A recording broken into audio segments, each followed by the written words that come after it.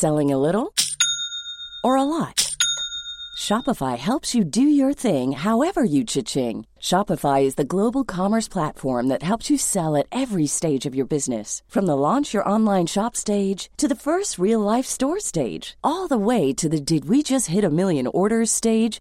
Shopify is there to help you grow. Shopify helps you turn browsers into buyers with the internet's best converting checkout. 36% better on average compared to other leading commerce platforms. Because businesses that grow, grow with Shopify. Get a $1 per month trial period at shopify.com/work. Shopify.com/work. Hiring for your small business? If you're not looking for professionals on LinkedIn, you're looking in the wrong place. That's like looking for your car keys in a fish tank. LinkedIn helps you hire professionals you can't find anywhere else, even those who aren't actively searching for a new job but might be open to the perfect role. In a given month, over 70% of LinkedIn users don't even visit other leading job sites. So start looking in the right place. With LinkedIn, you can hire professionals like a professional. Post your free job on linkedin.com/people today. Hey everyone, the run into the most exciting season in the history of football is underway. The mighty Reds are in the hunt for 4 trophies, and we have got that covered from all angles, whether it's pre-game. There are big similarities between United and Liverpool because of the history and the success and the demand to be the best. Post-game, when Liverpool got better in the second half, it came because we unleashed Andy Roberts. A+, yes. Excellent work in the XG goal timeline graph. Documentaries. So why not take a trip back in time with me now as we look at the story of the crew? Features. And interviews. Yeah, I played against him in I think it was just after lockdown. Blackburn had played Liverpool at Anfield. There has never been a better time to join Redmen Plus and get yourself more Redmen content, more cultural features, closer access to the city of Liverpool, the club, and the vibes on the streets of Liverpool as we head towards an unprecedented end to the 2022 season. What a ride it has been. Come and join us over on redmenplus.com. It is a streaming service built specifically for Liverpool fans, and we want you over there, whether you like video content or podcast content. We have got you covered in your native podcasting app. There are 2 tiers available. Club Captain gets you access to all of the content, but if you want more, if you want to get closer to the Redmen TV team, then you can join as a club legend, get access to our Discord group, and don't forget there's also a whole bunch of extra perks, including free merchandise, oh yes, and live show tickets as well. Redmen Plus, the best independent Liverpool media streaming service on the planet today. Get involved. Head to redmenplus.com.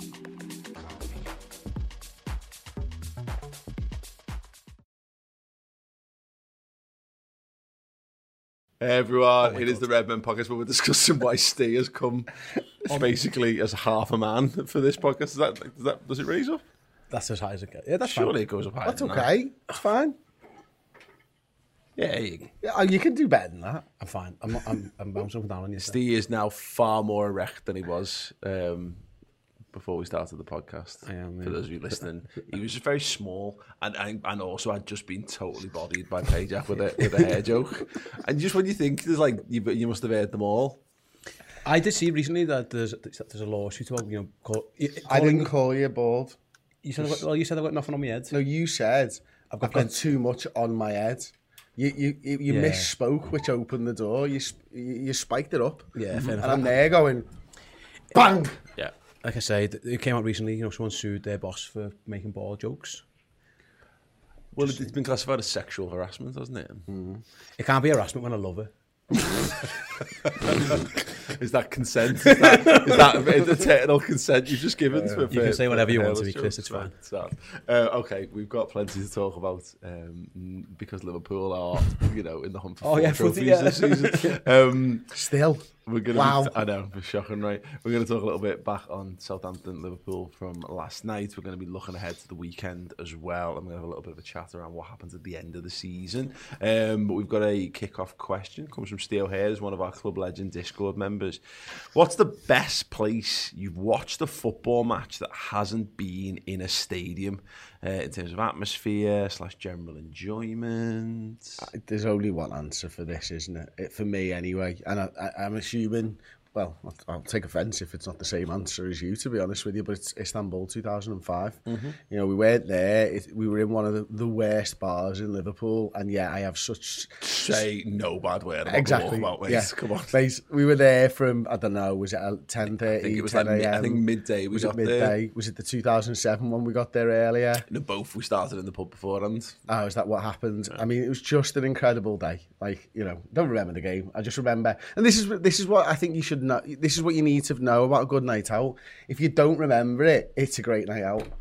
Yes, that's logical, right? Yes, I'll be all in on that. Yeah, absolutely. If you can remember feelings but not actual facts, then it was a good night weekend. Out. Yeah. Okay, then. Night out. Not for the game, but I watched the Europa League final that we lost. I watched that. They opened the Echo Arena up and sold tickets and stuff, and so it was like a mini stadium full of people watching this game. Unfortunately, the game that was pretty cool. If you'd have won, that'd have been awesome, because when Sturridge scores, it went off. Yeah, it was someone had a flare. There was flares going off and everything. So that was a cool venue. But yeah, you can't really, given the fact that we lost the game, it's hard to justify that one.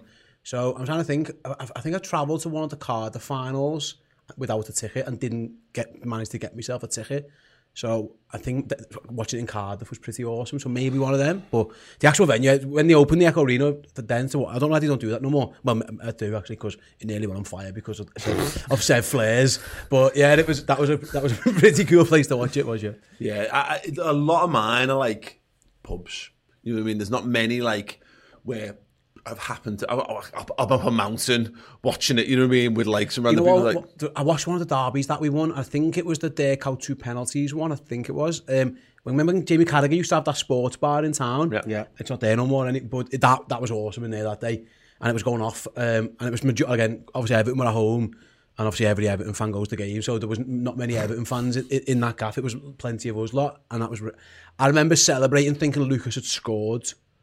I'm right in saying, and obviously it was the handball instead. So yeah, that was a pretty good one, actually. I think we watched that in the pub as well. But yeah, there's one that I don't know why it came to mind, because it's not a particularly like a standout game. Although I suppose it was at the time. We beat Chelsea, and it's one where Dirk out. Does he score early or Pennant scores early? Both of them scored in that game, and I was in the pub for that, and it was basically I sat in front of the screen, and I was just like really just loud that whole.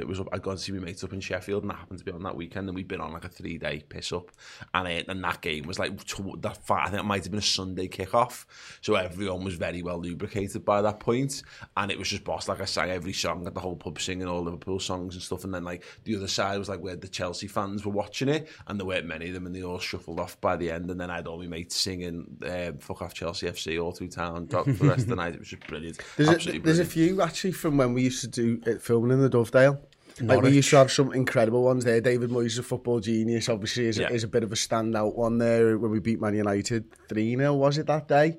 And we used to have that back room, didn't we? And we'd have between 10 and probably 15 people most games in there, and it was just us lot. And we'd have like, that was a boss time actually. Cool. And then the other ones for me is that, you know, when obviously working in catering for years and years, not able to go to the game anywhere near as much as I wanted to when I was growing up.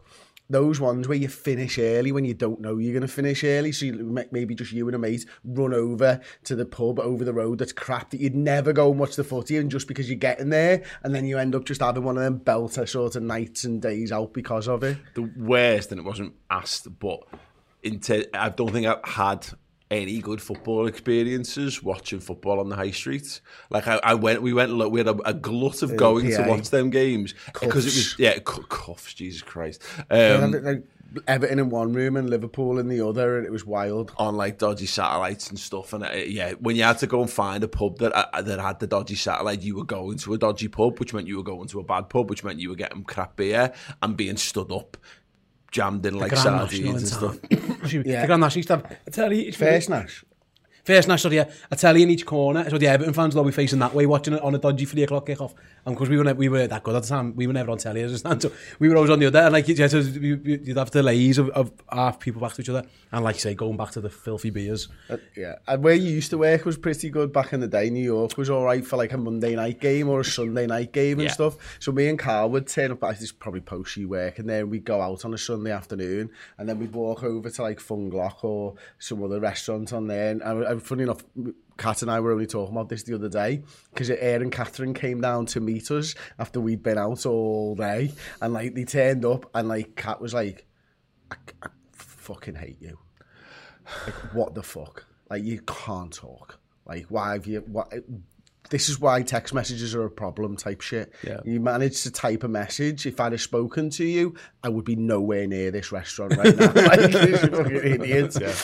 She went on to marry you. She's an idiot too. That was New York was class for watching the footy back in the day. Brilliant. Let us know your suggestions for that. Where's the best? I actually want some more off the wall and weirder shouts. I think obviously the further afield you get, because in Liverpool it's just everywhere. In the pub, you would just go to the pub. You wouldn't tend to watch it. Like a couple of times when I've been on holiday, I've watched it again, but it's all just like random bars and random sunny climes and stuff. So yeah, let us know if you've got a particular favourite one. We've got a sponsor this week. We're going to be bringing Reece in a minute, but just want to explain, obviously we've been flying with Who Knows Wins in the last couple of weeks, but a few people kind of not quite sure what we're doing, and obviously we realise we've been doing it for a few weeks, we're having a laugh, we're kind of getting into the banter side of it, but for those of you unfamiliar with the concept of Who Knows Wins, effectively what you get each and every week is 10 fixtures in the league that we're promoting, of course, and you have to predict basically which team's going to win, or if it's going to be a draw, where it benefits over doing an accumulator. For example,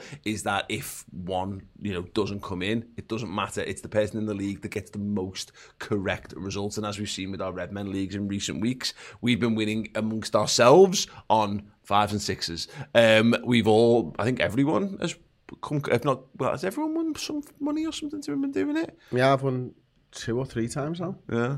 No, Steve. Okay, well, wow. If me and Chris can do it, and Steve's obviously very, very good. He's just been a bit unlucky, hasn't he? But it proves the point that if we can get the money, then everyone can, of course. And what you can do is, of course, you make your suggestions early doors, but then you can edit them all like pretty much right up to the kicks off as well, which is really, really good. And a couple of benefits that we've seen: you get to see how everyone else is going. So we've got Charlie, my wife, who's in the group as well, whose football knowledge is not the best by her own admission, but you get to see how everyone else has gone, so you can see as a percentage who's gone for what on the other. You get to see the form guide of those teams as well, so even if you're not 100% up, but maybe you're not great on the Championship or La Liga or Serie A, you can get a pretty decent, or any football in general. You can get it's okay, they do different sport ones, I think, in the future, won't they? Can't wait for the cricket. Will be all right. Right, Sal, let's bring Reece in then to talk us through what we've got going on this week. Reece, actually, we'll ask you, what was have you got a best place you've watched a football match that wasn't a stadium? I was thinking of one, to be honest, and I remember being in New York in 2013 when we beat United 1-0. That was a good one. But I remember back even further, 2007. Do you remember Andre Varnon? He scored a goal against Toulouse. It must have been a pre-season game, and I think he'd signed that summer, and I genuinely thought we'd find someone, Parna Torres, and you could see how much that fucked up. I think we all fell into the Voronin trap. He just looked like he was going to be good. Yeah. There's no way if you're not good, you'd look like that. I was thinking, I'm trying to replicate the hairstyle as well, but it's not going to do me any favours. But there we are. You definitely look like a Malfoy. We didn't realise this at the time, but we found that out in due course. Right, okay. Should we revisit the scores from this week? I've not seen these yet, actually. How did everyone... Yeah, I've got the scores up here. So Tom actually won a tenner with 6 out of 10. There's a lot of 3s and 4s, though. So we've got Ross, Sai, and Charlie all with 3. So they'll be sharing the cap this week. Ross had 3. Oh, well, hang on a second. Ross might have, on our graphic, he's put himself down as 4, and me is down as 4 as well. Ross Shanley has tried to That's do fine. Let's just go with 4. It's fine. Yeah, Ross has got 4. He's got every right to have a pop at me as well, by the way. I've just got them up in front of me, but yours? What was it? What was these? For you three have got 4 across the board. I've got Steers for I got 4. me. Yeah. Did you though, Steve? Yeah, did you? Yeah, he did. Did you just actually check? 4. I just like you know. Mine's, I'm I special. knew he was on 4, but I just wanted him to go down to 3. Oh my God. Didn't know he was going to So I go might 4. have just thrown Ross under the bus there. That's fine. Right. We do it every week, mate. It's fine. But we know for the fact Sai's got 3. Sound. So that means Sai has to wear the hat. Sai, leg it in. Here he comes. Where's the hat? You got it? Come on, Sai. Here we go. Here it is. Big Here man. he comes. Sai sprinted in from the gallery. There's Sai with. Suit you, mate. You could not have been less enthusiastic about that, Sai. Fantastic. Yeah. Exactly. Won't they like a naughty schoolboy? Like with his hat Loser of the down. week. Yeah, he knows nothing. Right, Sam. Well, let's crack on then. What we looking at for the final Premier League round? Yeah, that's it. So all 10 fixtures are going to be in the pick 10 this Sunday, not Saturday. So they'll all kick off 4 o'clock. And yeah, we've got some tasty games in there. I mean, I'm immediately looking at the 3 sides, Everton, Leeds and Burnley. Those 3 fixtures, anything can happen there, couldn't it? I'm going to spoil it now, Reece. I am this week, because doing what I think is going to happen has got me no results. So I've very much gone for what I want to happen. So in my scenario, just of all the games that happen, Liverpool win the league and Everton get relegated. Yeah. So I've gone for we win, City draw, Leeds win, Burnley win, Everton lose. Because trying to guess what I think is going to happen has saved me. I've got no money off it. Yeah. So why not wish upon a star? Because the flip side is, me thinking was, if I won money on the ones that I don't want to happen, it'd be like dirty money to me. I don't want that money. You better waiting for Everton to play the game. No, I want them to lose anyway. Okay, so yeah. That's interesting. Just want, yeah. So well, like the alternative, and you mentioned, you obviously have got 2 high moral standards to go for the absolute opposite of that, and potentially claw yourself back a little bit of happiness through success, through cash. Yeah, I am easily bought out. Hold my name and all that. But yeah, no, I'm. Listen, I've been rubbish, so I might as well. I've changed my tactics. You had tactics. Yeah. Yeah. Are these your picks, Chris? No, these are Sai's picks. Oh wow.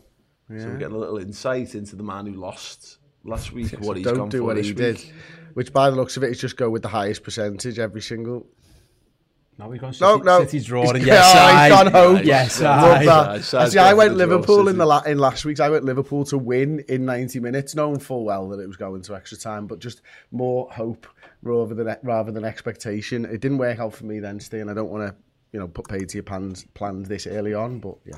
You can put paid to his pans as well if you want. I will, absolutely. I love pans. I'm a pan man.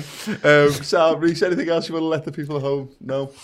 Yeah, so last week we had one guy get 10 out of 10 right, won 6,500. So, and then, actually nobody got 9. So we had 4 players on 8 out of 10. They were 135 quid.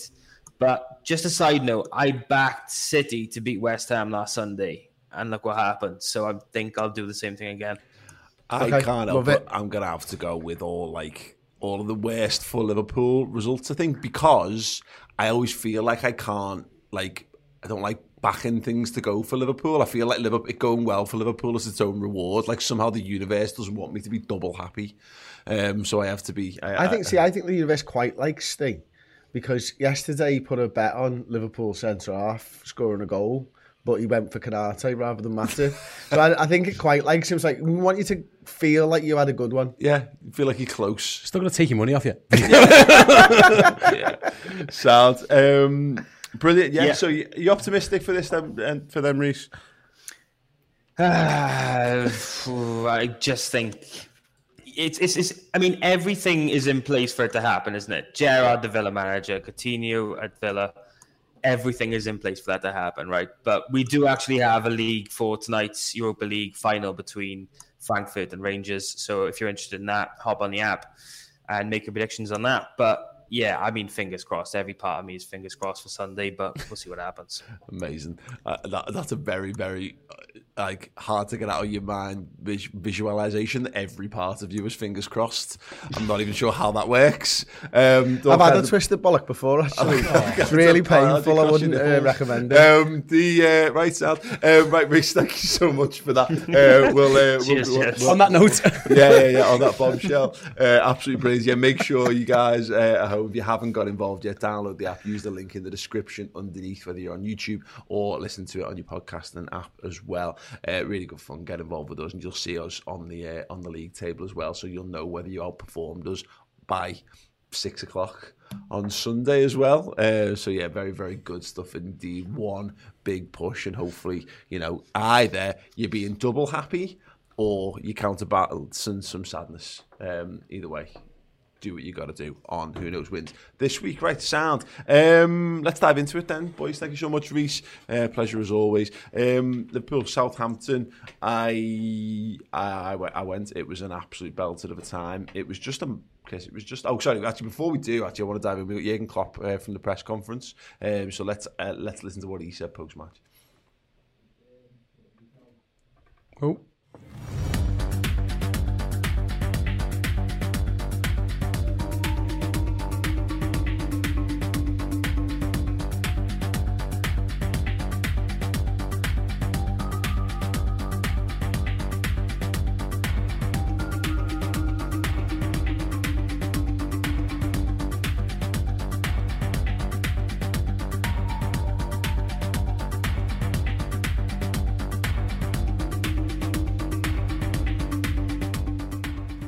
I think incredible performance as well. So, making 9 changes.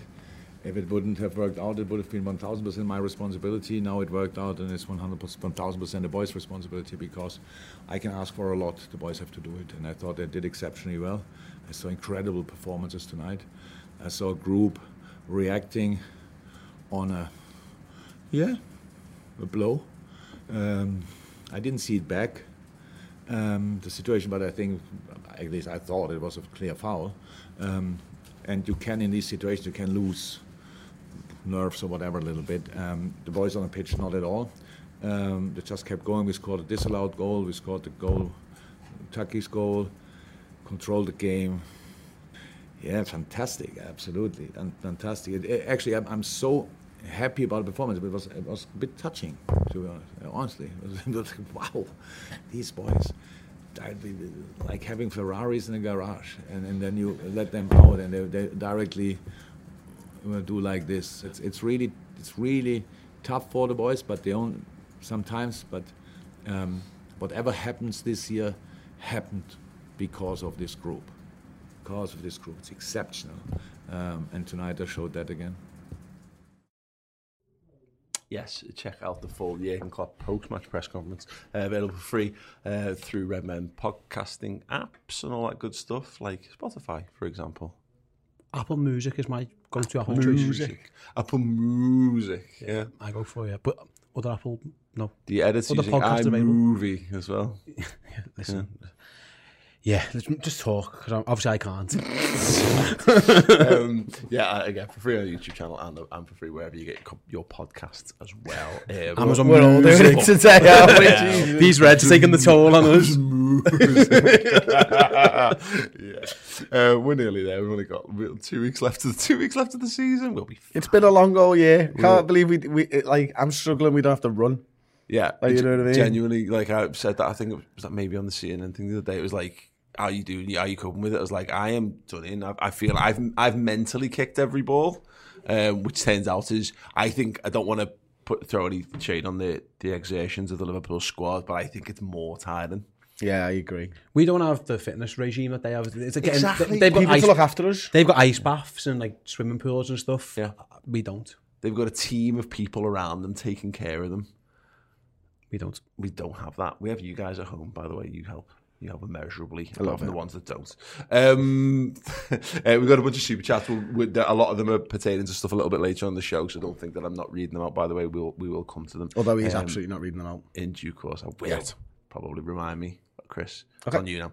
They're not getting read. Southampton, Chris Pajak, massive performance from the Reds. Mate, it was just like, you don't make 9 changes, do you? You're not supposed to do that and then still get a win. And a come from behind win as well.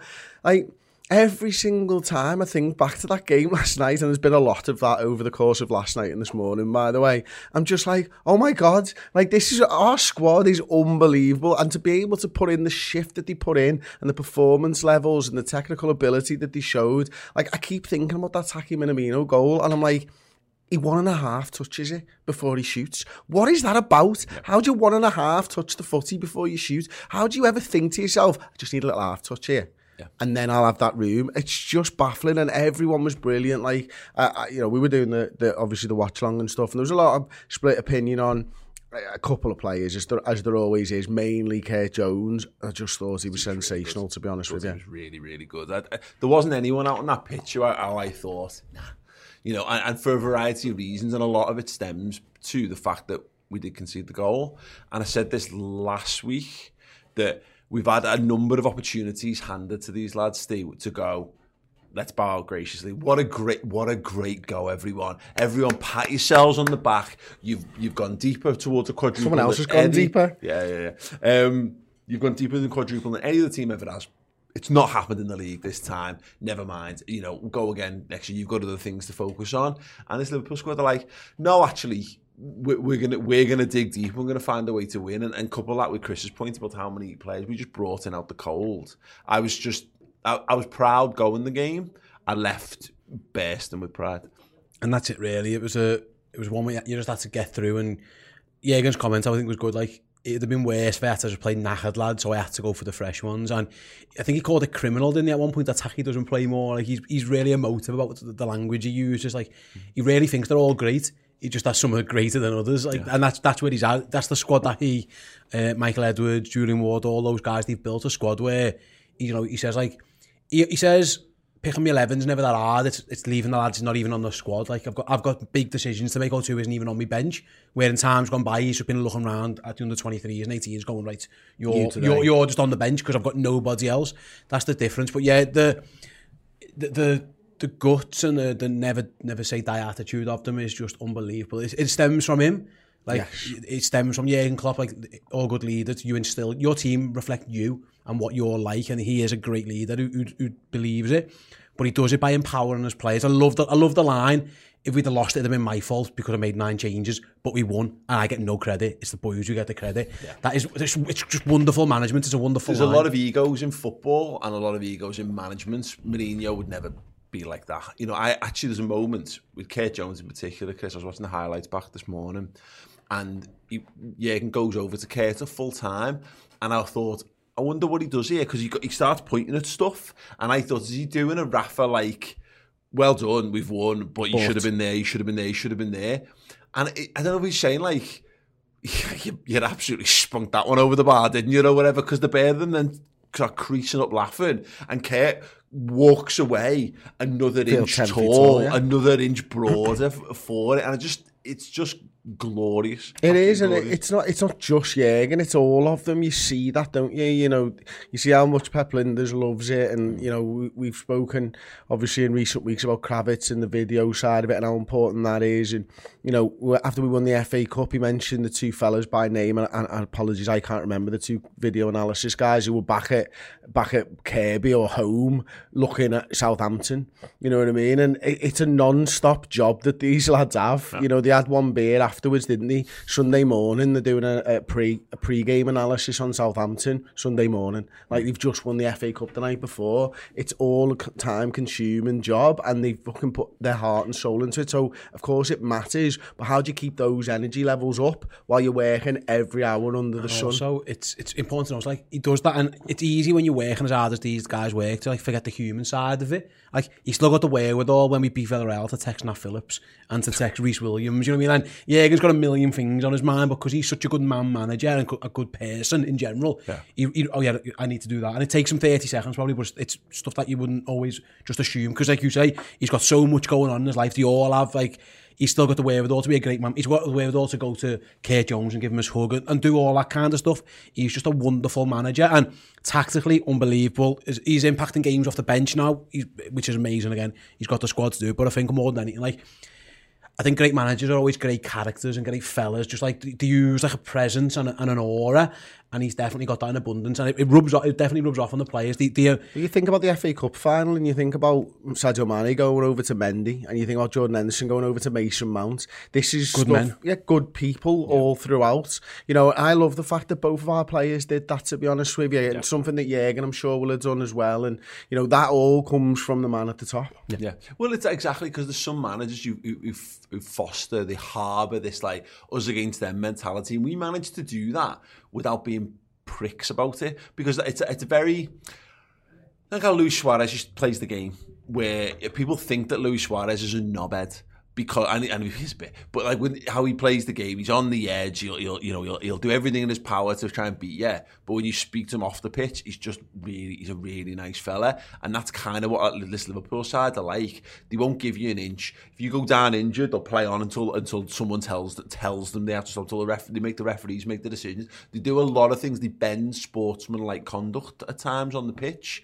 You know, they put the onus on other people. But when the chips are down, you see who they are. Yeah, and it reminds me of like a big UFC or a big boxing fight where you are trying to make sure that your purse is as big as fucking possible. So in the media, in the build-up, Conor McGregor's giving an absolute beans and blah, blah, blah, blah, blah. When there's no bad blood between the two fellas. And then at the end, you know, they share an embrace because they respect each other because they've just done 25 minutes in a cage together. And they'll say something in the ear. And it's generally along the lines of, listen, no bad blood. I fucking respect the shit out of you.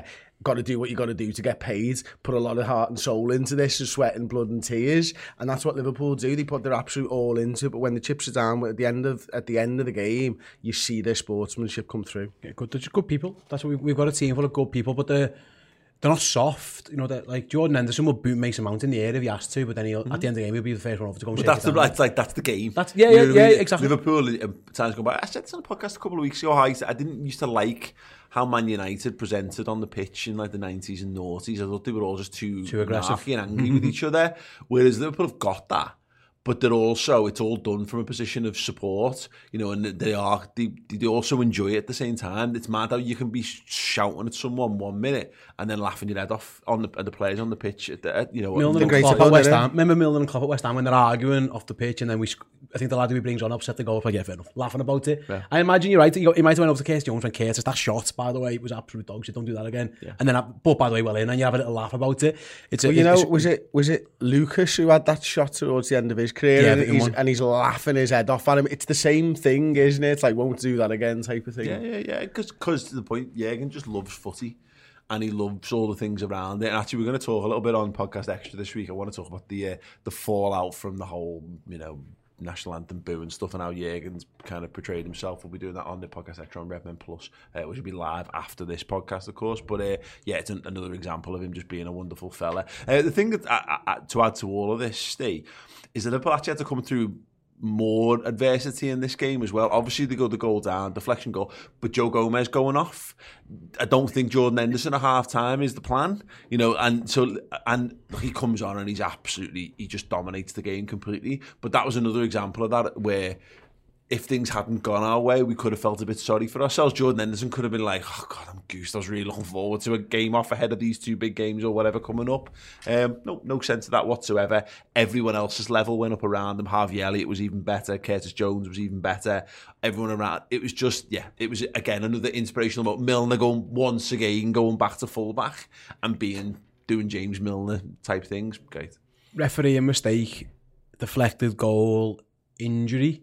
One of those three things can knock aside, and at this point of the season when everyone's running on field. Exactly, and Liverpool got overcome all three of those and didn't look like it affected them. I thought the way we responded to their goal was brilliant, and again we responded to the injury with the captain coming on. Like say, you think, you can just be, your head can go when the ref makes that mistake. It's a shocker.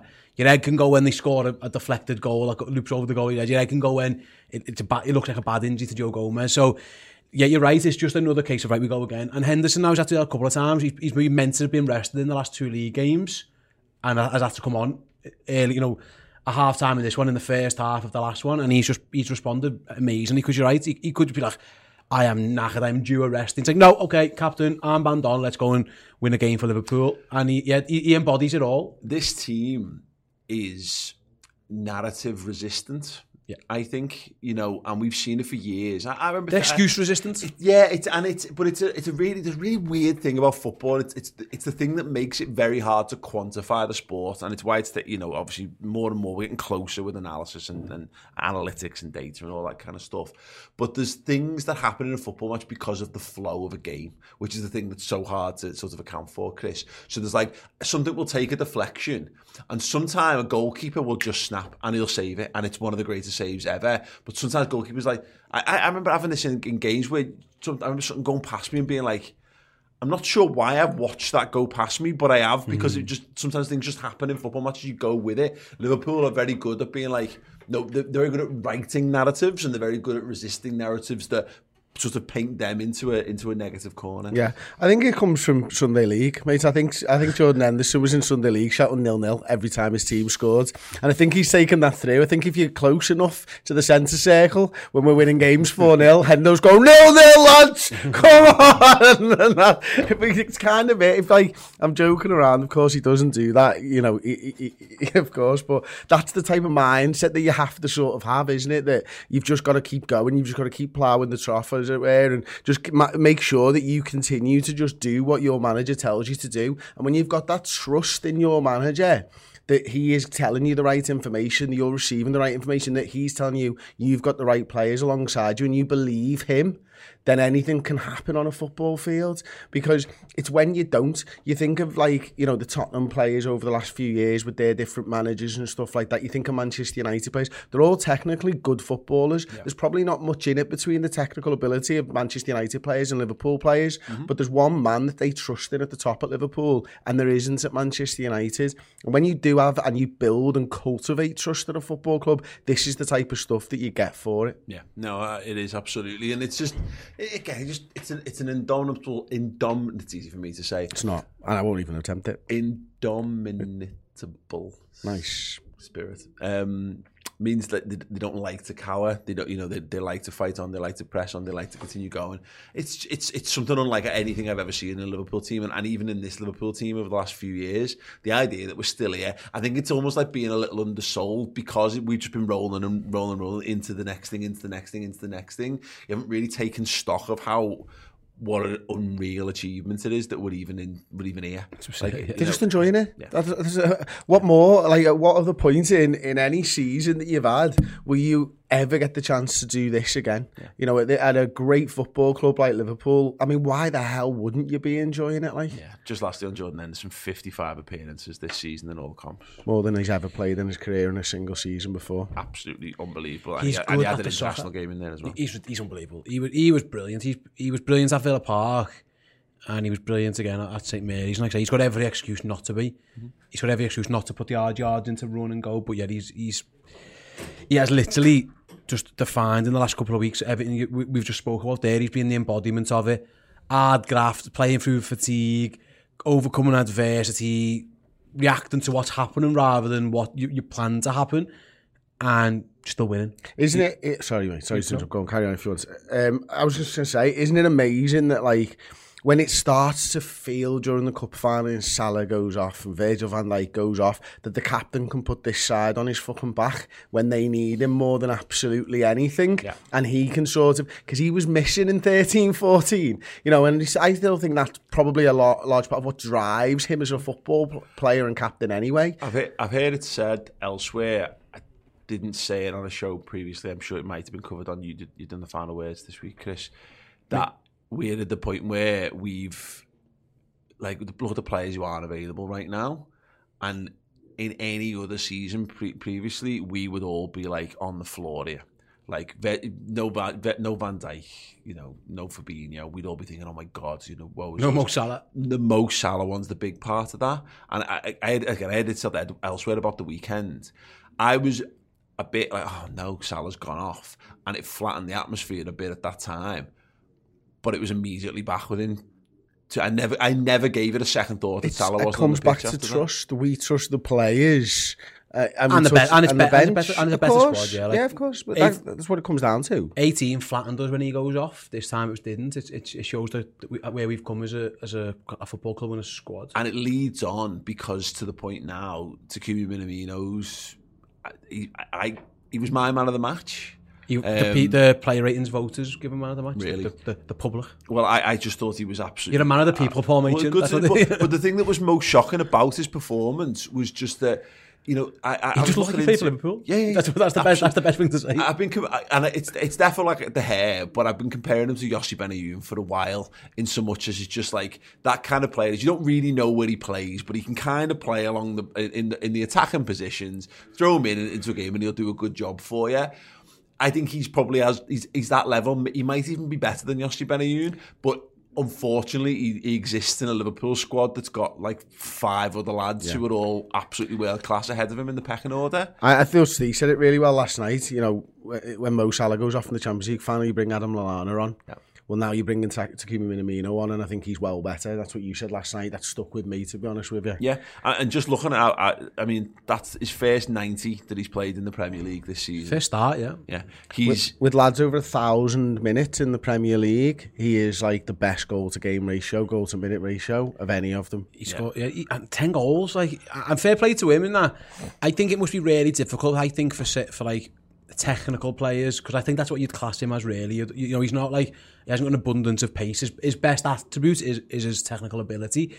I think that's hard to be dropped in, and just because rhythm and lack of it. If you're dead fast lad, you're a dead fast lad, whether you haven't played for months or not. But he's not. His game is like right place, right time, shifting the ball, all that kind of stuff.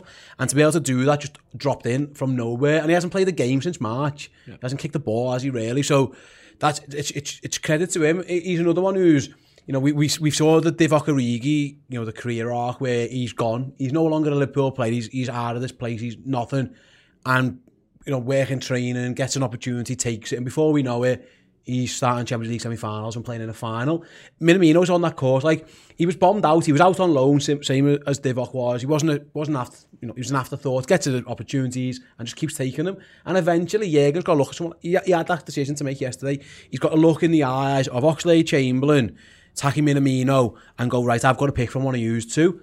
And Taki's own hard work has made him go, well, I'm going for you, because you deserve it more than he deserves it, so fair play to him. Yeah, absolutely. And it's the utility thing.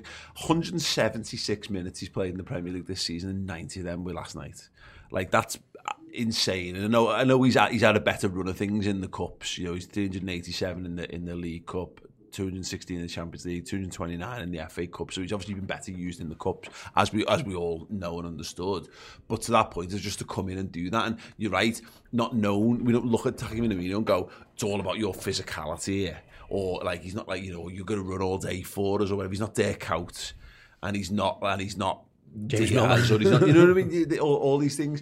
So, but I was so impressed by that, because the fact that he just kept going and kept going and kept going right to the final whistle, when, you know, there'd be lads and other teams who'd be dropping on 60 there. You know, the fact we have to, and I don't know whether this is all tactical or all part of a wider plan, but like Elliot doesn't get to the 90.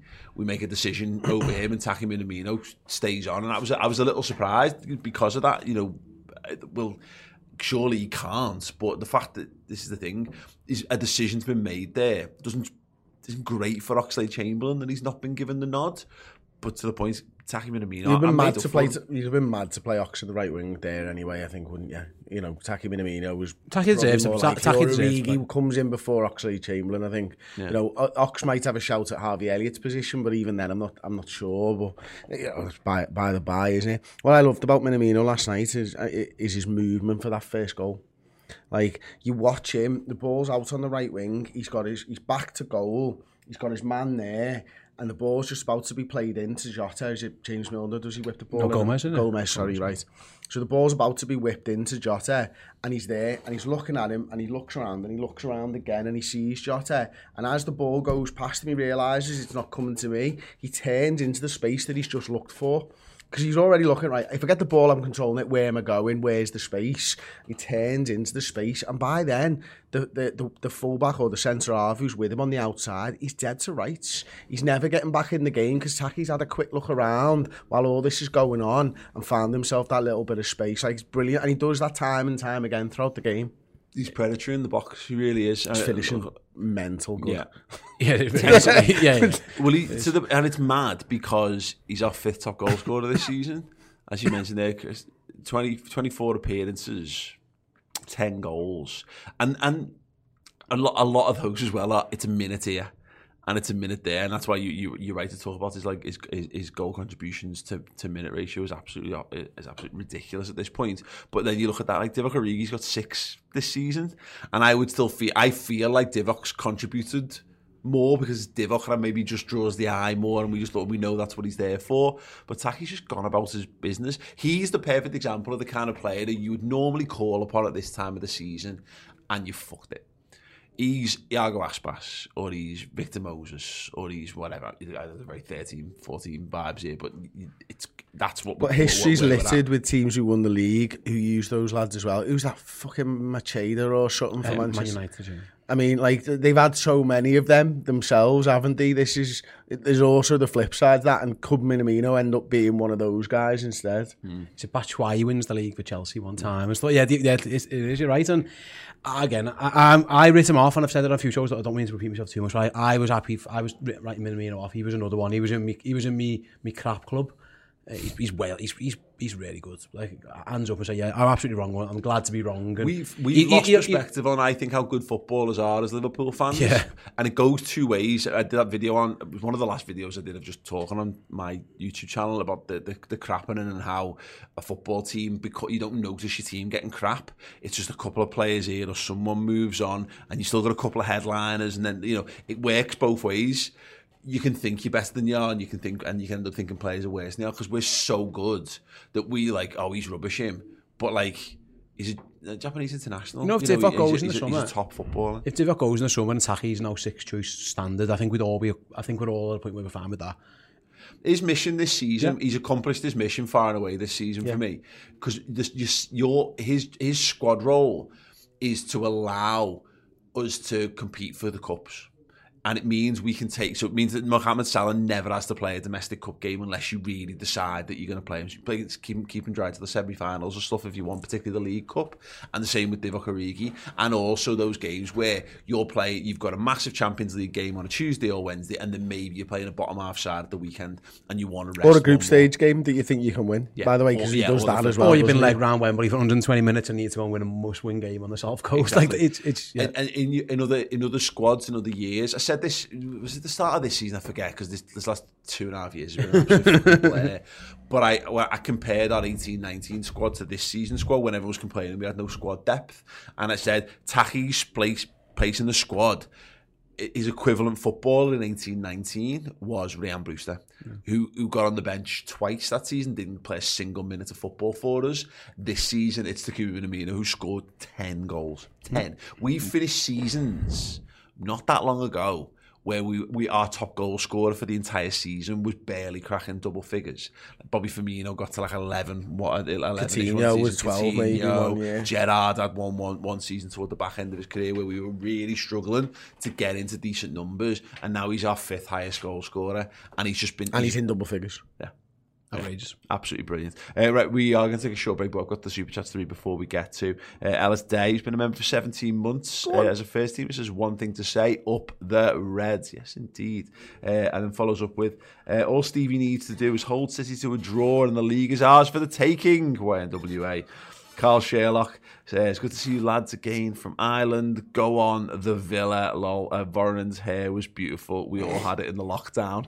I can assure you we didn't. Not all of us. Not all of us. Welcome aboard to Deadline, who's joined us as a first team member here on YouTube as well. If you've got more comments that you want to get into, please do. Oh, Joe Hicks, sorry, saying anyone else think the fact that it's 18th of May and the quadruple still on means it's just meant to happen? Mahrez missing that pen was symbolic.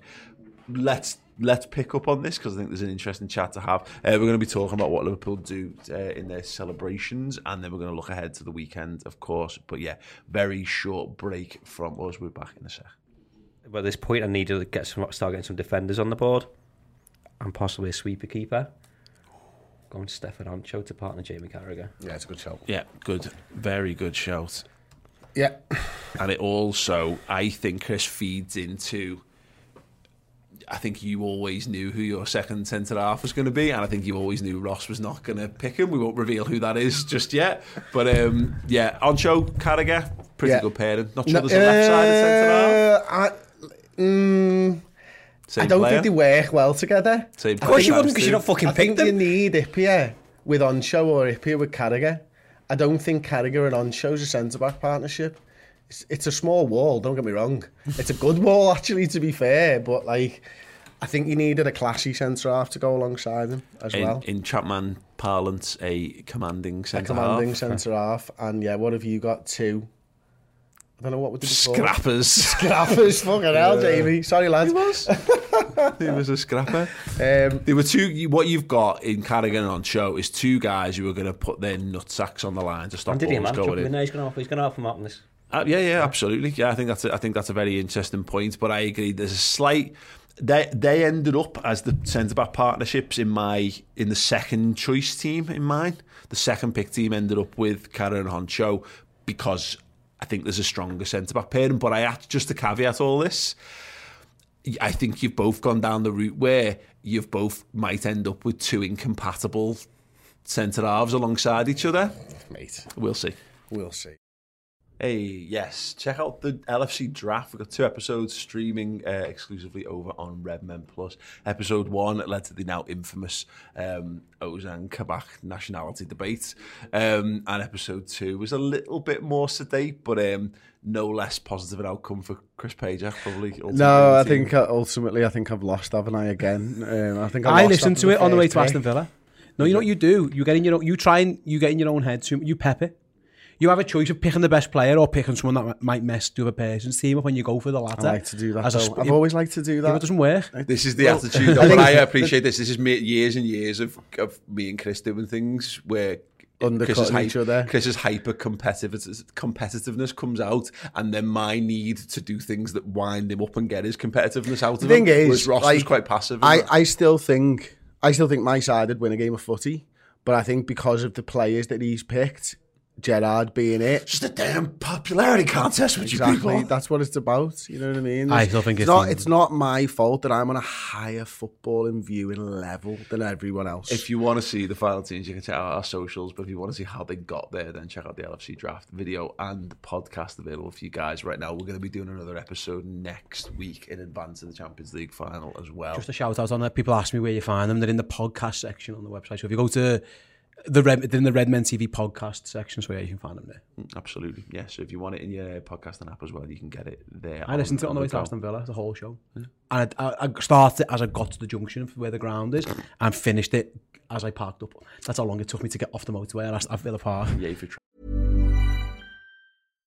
If you're looking for plump lips that last, you need to know about Juvederm lip fillers. With Juvederm Volbella XC and Juvederm Ultra XC, your lip look, whether it's subtle or bold, can last up to 1 full year with optimal treatment and no additional maintenance. Find a licensed specialist and see if it's right for you at Juvederm.com today. That's JUVEDERM.com. Add fullness to lips in adults over 21 with Juvederm Volbella XC or Juvederm Ultra XC. Do not use if you have severe allergies or a history of severe allergic reactions, or if you're allergic to lidocaine or the proteins used in Juvederm. Tell your doctor if you have a history of scarring or taking medicines that decrease the body's immune response or that can prolong bleeding. Common side effects include injection site redness, swelling, pain, tenderness, firmness, lumps, bumps, bruising, discoloration, or itching. As with all fillers, there's a rare risk of unintentional injection into a blood vessel, which can cause vision abnormalities, blindness, stroke, temporary scabs, or scarring. For full important safety information, visit Juvederm.com.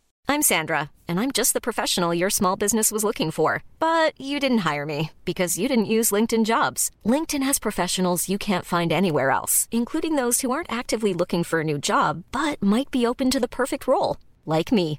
In a given month, over 70% of LinkedIn users don't visit other leading job sites. So if you're not looking on LinkedIn, you'll miss out on great candidates like Sandra. Start hiring professionals like a professional. Post your free job on linkedin.com/people today. Hey there, it's Michelle Norris. I'm host of a podcast called Your Mama's Kitchen. When I travel, I'm usually looking for a way to find a taste of home when I'm not at home. And one of the things I love to do when I am at home is entertain. And Airbnb allows me to do that. When I was in California recently, I rented a house that had a great kitchen. And when we were sitting around the table, we were all thinking, we're in someone else's house. Someone could be in all of our homes as well.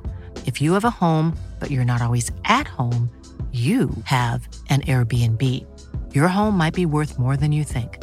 Find out how much at airbnb.com/host.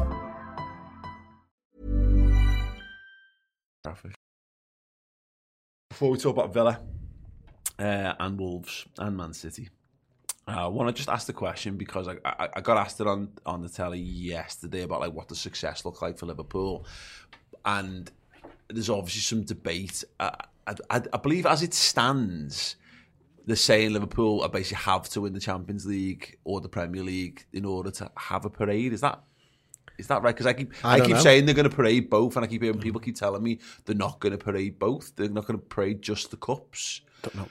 So the question it kind of poses is, I know what my answer is to this, like, but there should just be a parade, right? If you know, regardless of what happens, it'd be a bit annoying to have to wait another 2 weeks and potentially like you could like have some disappointment before you do it. But surely Liverpool will pull out all the stops on this one, regardless of whether we add to the two domestic cup. Yeah, I've seen Liverpool parade the FA Cup before. Yeah, exactly. Just 2006, they've done a parade for the FA Cup. Well, literally, we haven't won multiple trophies since 2001, but since then we won the League Cup in 2003, FA Cup 2006, League Cup 2012. Champions League, you know what I mean? I get not parading if you just win the League Cup. I get that because it happens in February by the time it gets to the end. But I think you parade the FA Cup if you win it, personally. So I think they should do something. Yeah. Again, it's whether the players want to. Because if it goes the way where that's the only two things you've got, their heads might be a bit kettled.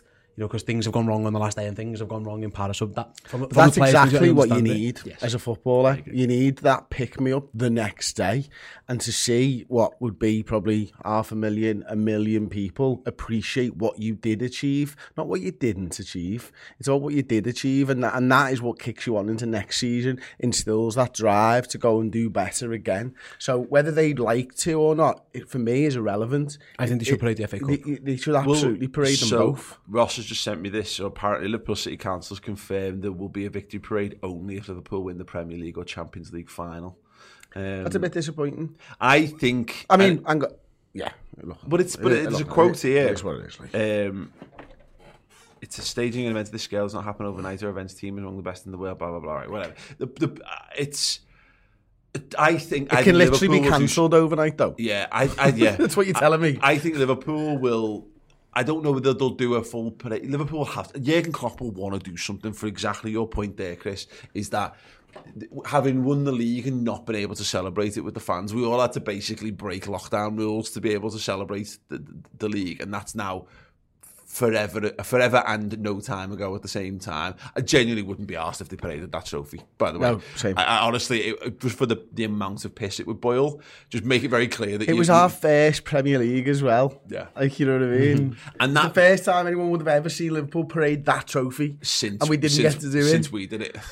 Yeah, yeah. The only Liverpool team to parade a Premier League trophy. We're the only managers that ever paraded a Premier League trophy on a double-decker bus in Liverpool. Do check out that series on Retro Football TV, by the way. Yeah, spoilers for that, by the way. Just ruined the entire series. But honestly, we literally hired an open top bus and we literally paraded the Premier League trophy through the streets of Liverpool. Some choice words were thrown at us as well, to be honest. Yeah, but if we can do it, they can. And I wonder whether there's something where, yes, you might not be able to organise the entire city, which is fucking stupid because it should be prepared for Liverpool winning the Champions League anyway. And you just keep up with those plans, whether they've got it or not. But whether Liverpool just do something where they go to the main stand and they go off the podium on the main stand or something, and they block that off. People go in and then they hang over the side and show the trophy off or something, because that would be. It's just. We were promised a Premier League parade. When the time's right, we'll be able to do it, and the time was never right, and it ended up we were so down in the dumps with how that season went, and it became too late, and we'd already lost it by the time COVID restrictions were released enough. This would be honestly, I would be heartbroken. Not only because we've not won a Premier League or a Champions League on top, we've had to live through that, but if we don't get to parade something, be sad. I think they should be doing it. I think they should. I think you played the FA Cup. I think you should.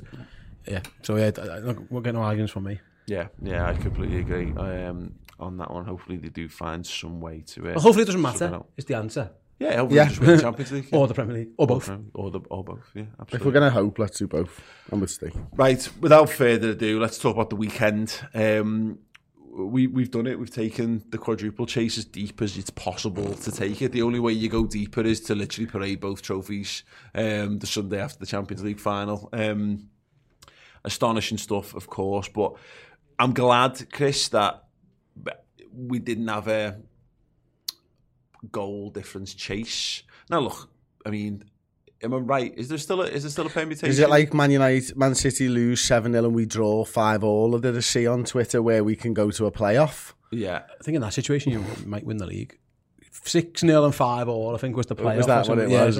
Yeah, it's crazy, isn't it? It's ridiculous. But look, the team last night didn't have a chase in it. It wouldn't have been. It would have been a different team had there a chase been going on, which then says, what does that mean for Wolves and winning that game anyway?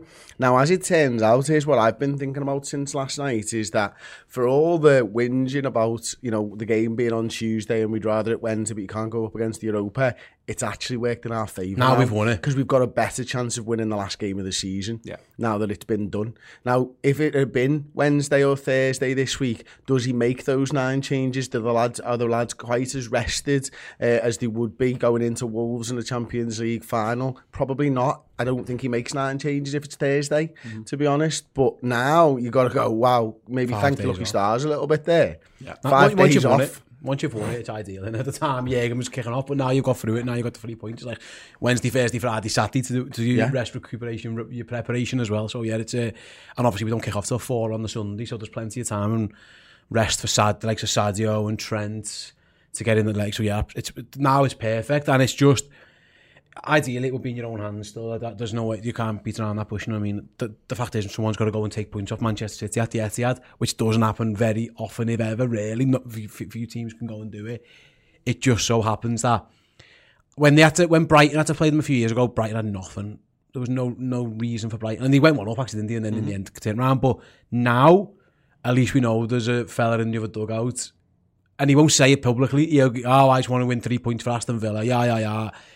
And they know, we've got a tough game. They've got to play on Thursday as well, Villa, before they do this City game. But at least now he's up for it. Like, he'll do whatever it's. He'll be desperate for his team to get something out of that pulling game. Double shifts. Gerrard. Why are we all on? He's not on the beach, is he? No, why are we all on double shifts, boss? Don't worry about it. It's fine. But it's literally just one game. Don't worry about it. Don't worry about it. But it's Man City. Don't worry about it. Stop asking questions. They won't be on the beach. They might get beat, but they'll give it a go. And that's all you can kind of ask for at this point. I loved what Jürgen said in his post-match press conference last night about how, like, look, we speak to Steve, and he's like, no, Aston Villa will want to win for Aston Villa. And there's a level of respect there as a manager. And this all on the beach stuff it's kind of bullshit, isn't it? I think, as professionals, they're not on the beach. They're trying to do everything they can, because lots of these lads are playing for other things, a place in the squad, a move to a better team, a chance to stay in the squad. Like, there's loads of reasons the players play. It gets thrown at that will be thrown at it if, like, it's City are 4-0 up in the first half and Villa just go, wow, what's the point? That they will be, the players will be thinking, what's, like, who's asked, why don't I want a broken leg on my holiday? No. We've all got holiday tomorrow, lads. We've all got to go work in the morning. Yeah, we've all got to go on holiday tomorrow, lads. Nobody's 0-0 still. Keep them tackles, will you blade? Got to go on holiday in the morning. So there might be a bit of that, but you're right in terms of the preparation.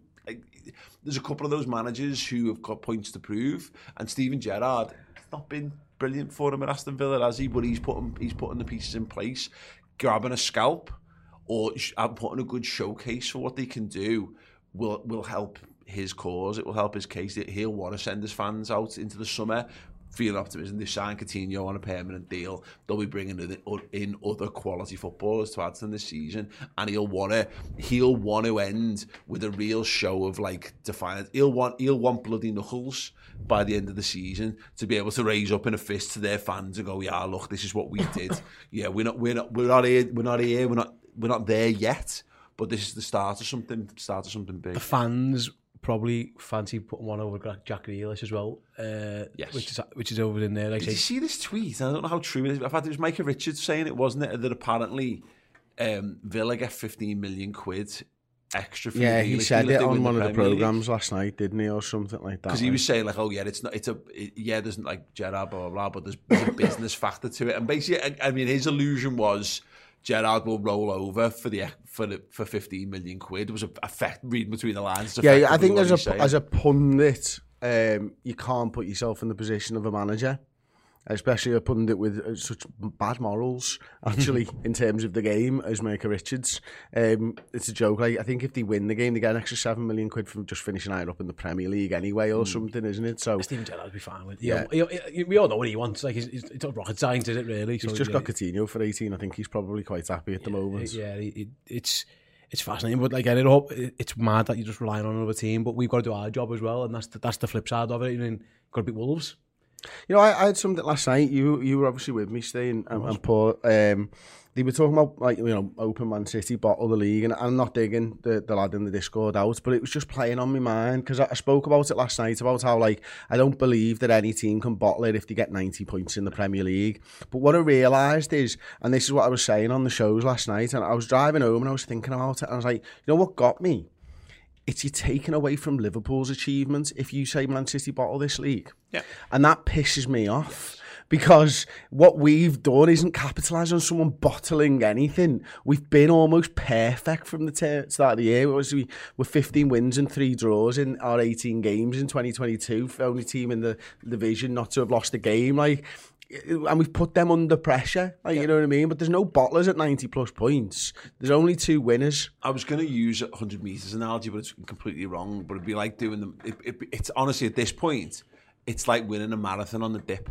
You know what I mean? At the line. That's where you've won it on. And if you can imagine it more from that perspective. 2 athletes have just gone the distance, gone a ridiculous distance. You know, we've got 3 half marathons in, by the way, while we're doing this. We've just sacked off at a water break and done 3 little halves. Sure, it's true. But that's the thing, and it's very rare that you tend to see that in shorter distances, don't you? Things go close, whereas over long distance you tend to have someone who pours it on and gets the win, or is miles ahead from the whole thing.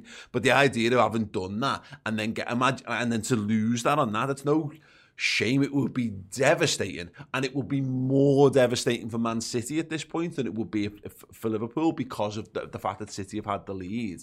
But you're right, the idea of it being bottling is that's just a bit of modern football banter, that, isn't it? The flip side is probably because we experienced it from a couple of seasons in 18-19. It was all Liverpool bottled it, which was horseshit then too. The flip side is, if you lose the last game of the season at home because the pressure gets to you, then maybe what is... Well, yeah, okay, so if we lose that last game of the season... If City lose it... And they lose as well, then, you know, okay... No, I don't think it's bottling. No, I don't think it's bottling. I just don't. It's like, it's a fucking... All right, we've had more games, but they're still 50-odd in, and you know what they've done in the football they've played, like, it's not bottling. No, not so much bottle, but I think... to an extent, like, will the pressure get to them? Because there's very few circumstances where Aston Villa beat Manchester or draw Man City. So if they're going to do it, we need to hope that maybe there is a slight mentally fragileness of you know, back typical City that they've always talked about. Well, we saw nothing for Man City, and that's the thing, and they'll be fine, probably. Isn't that Arsenal? It's going to be a belt of that, isn't it? Yeah. But to the point that, you know, this is their season in a game of football now. 90 minutes to deliver there. It's between success and failure, and that's the difference. And that's not a bottling thing anymore. Is that a Man City side that finishes the season empty-handed, having been in the driving seat, because you know, as much as we were in the cups, injury time away from a Champions League final, and last game a penalty away from winning the league. It is just so fine margins. It's crazy. Really, again, I've said this a few times, but I don't really believe in like narratives so much in fate and all that to an extent. But if you did, and if you do, it's just kind of written in the stars a little bit, isn't it? This is how it's meant. This is how if Liverpool win a league, this is like the movie finishes. Your old hero doing yourselves a favour, redemption and sacrifice and underdog nature. Yeah, it's kind of all there as a story. It's not bluster for me or bullshit. I'm not trying to pretend I'm something I'm not here, but I honestly couldn't be calmer about this, and it'll depend how the game goes. Once the game's happening, and if something goes our way, or you hear that City are behind or something, that will be a different kettle of fish altogether. I was saying it needs to happen at the same time in the 90th minute. They need to be like 1-0 up and we need to be drawing 1-1, and it just all to happen at the same time, that Villa score a goal and we score at the same time. And that's the only way that I'm going to be able to get through it, because if we go through Brighton again, it's like you hark back to all those feelings of what happened then and all that. See, to be honest, not because I'm here and I'm calm, because again, Liverpool, we've banked trophies now. I'm happy. As far as I'm concerned, we've reached the success threshold. Anything else that comes on top of it will be not just a bonus, but like will be uber exceptional, success, but ridiculous.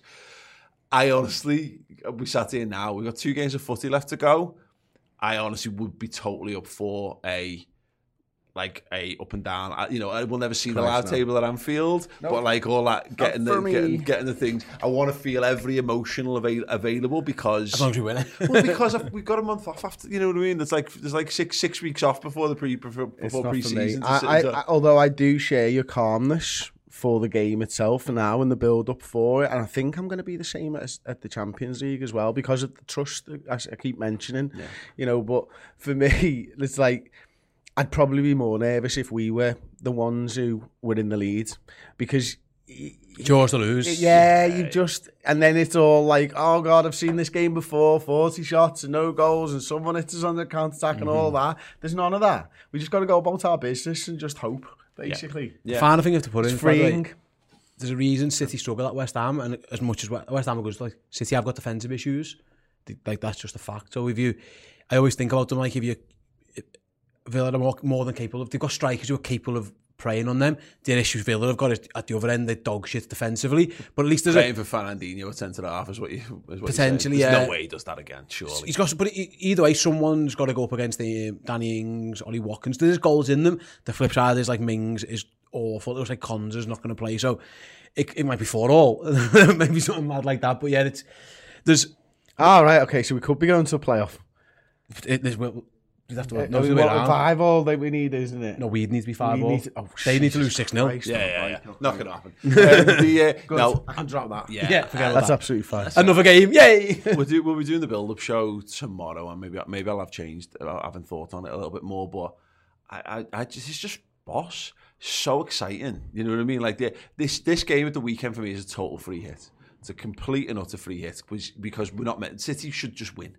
City are playing Aston Villa at home. Villa, let's be honest, are Steven Gerrard and players we like there, but they're not very good. They're not good enough to beat Man City. And we know that Pep thinks it's going to be a full house. He likes to think so, yeah. Oh yeah. Honestly, you could leave the doors open, and it wouldn't. Have you seen the crowd for the Aguero Merman statue unveiling yet? The Tony Cruz statue. Yeah, they attract a lot. I mean, we were talking about this with you. It's like. They did the Jack Grealish announcement, expecting it to be like thousands of people descending. They haven't clocked on. Not that many people support that football club, but anyway, they're very good and they're likely to do it. So I wouldn't worry about it. So that kind of handle itself. And again, Real Madrid's a one-off game of football. That we'll either win that or we'll lose that. There's not, we've done all the hard work, and to the point we've got 2 pieces of silverware bagged.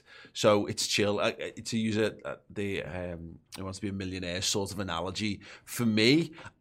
We've reached that limit, whatever that is, like 50k or whatever, where you feel like you've got the confidence to try for more, knowing full well that if you absolutely cock it up, you're not going home empty-handed. You're going home with enough to go. Yeah, go ahead. Yeah. You've banked your first 5 questions. You're at more than £1,000 now. You've probably gone 10 questions. It's like the 32 grand level it used to be, didn't it? Yeah. That's the point. It's fine. I'll spin the fucking wheel at this point. Like anything. We might get $250,000 or $1 million laughing, but. Worst case scenario, we're having a good year off the back of what we've got so far. So yeah, I asked the question to our Club Legend Discord. How are we feeling for Sunday? Jith says he's going to be in Liverpool for our live show. So excited! Yeah, we are live. The tickets are sold out for that. There was 2 tickets left that I checked. Sounds 2 tickets left. 2 tickets available for our live show, Hotel Anfield on Saturday evening. Get them quick. They might be gone by now. You said there's no pressure on our end. Completely agree. Jackson says I'm excited to meet loads of people who inspire me. All the pressure is on City. Yes, and Castilla uses the How I Met You, not How I Met Your Mother. What's that other one? Big Bang Theory. Yeah. There you go. Sheldon breathing in a bag. Yeah, good. It's to the point. What I kind of said to you, you asked me like was it this morning or last night? Like I was yesterday. Like how I don't know how you've got the energy to go and do the Southampton thing. I'm wrecked, and it's literally because we're nearly there now. Like these weeks have flown by. It's astounding to me that we're at the end of another season. I really don't know how it's happened. I still feel like it was the title winning season was weeks ago in some regards. The flip side is I feel like I've worked here forever. Yeah. It's been like 4 months. It's like 6 months, 7 months. But this is the thing. It'll be done. And I said this last night. I think I did it on the vlog and I did it on Instagram and maybe even post-match video because I believe it. You know, this team will change. I don't know what's going to happen in the summer. I don't know that we're going to start the season with Bobby Firmino and Mane and Salah and even like Ox and Origi and there's lots of lads who are in those kind of coming toward the end of the cycle. Milner coming toward the end of the cycle with us. I don't know what we're going to do with them. I don't know if we'll ever have a squad anywhere near this good again. No, likelihoods. No, we chatted about them. We kissed up when we were driving home. Like to change the Champions League rules coming, in a year or two or season after next. Is it the odds of someone doing this are even smaller? So enjoy it. Just literally like a maximum of what 200 minutes odds of footy left to be played in the season. Let's go and enjoy it. Case of that. Right, we will be doing a build-up show tomorrow as well. We'll be chatting a bit more in depth and detail about that. If you want a bit more chat about the game, last night in the Final Word show is streaming right now, video and podcast form over on Redmen Plus. And if you want more from us, we're going to be going into live shooting podcast extra after this over on Plus as well. We're going to be discussing, as I say, the Boo and the national anthem stuff. I want to talk a little bit about Jake Daniels coming out as well, which I think is a brilliant story. And we're going to be taking a lot of weird, random questions, the kind of stuff that we couldn't really talk about in a public internet sort of forum. So if you want that, get that, and again the LSE drafts there as well if you want to check that stuff out. And we are counting down to the Champions League final after this week. How many days is it now? What? How many days is it now? After this, I said. Couldn't work it out. Is the answer not 10? Might be. It's 18. There's no way. Why are you asking the question if it's not? Okay, the answer's 10. There you go, I can tell you. Yeah, as I've mentioned on previous shows, we have potentially he doesn't know what fucking day it is. Fucking Southampton, off the London, off the fucking Villarreal. The lad's got no fucking idea where he is. Potentially got interviews with 3 European Cup winning Liverpool footballers lined up on Redmen Plus in the build up to the Champions League final. So yeah, it's the perfect time. You had to count that on his fingers, did you see? Oh no, that was 3. Yeah, 3 of them. Still got your wedding ring on after all these chips away anyway, so Charlie's been forgiven. Yeah, she hasn't asked me to chuck it in the bin and never come home. Sounds right, yeah, loads to come from us. So yeah, I hope you do go and check out Redmen Plus. It is very good. Boss competition for club legends as well to win a signed Jamie Carragher Day couch shirt and more to come over the summer and all. Gentlemen, thank you so much. Absolute pleasure. Hope to see you guys over on Podcast Extra.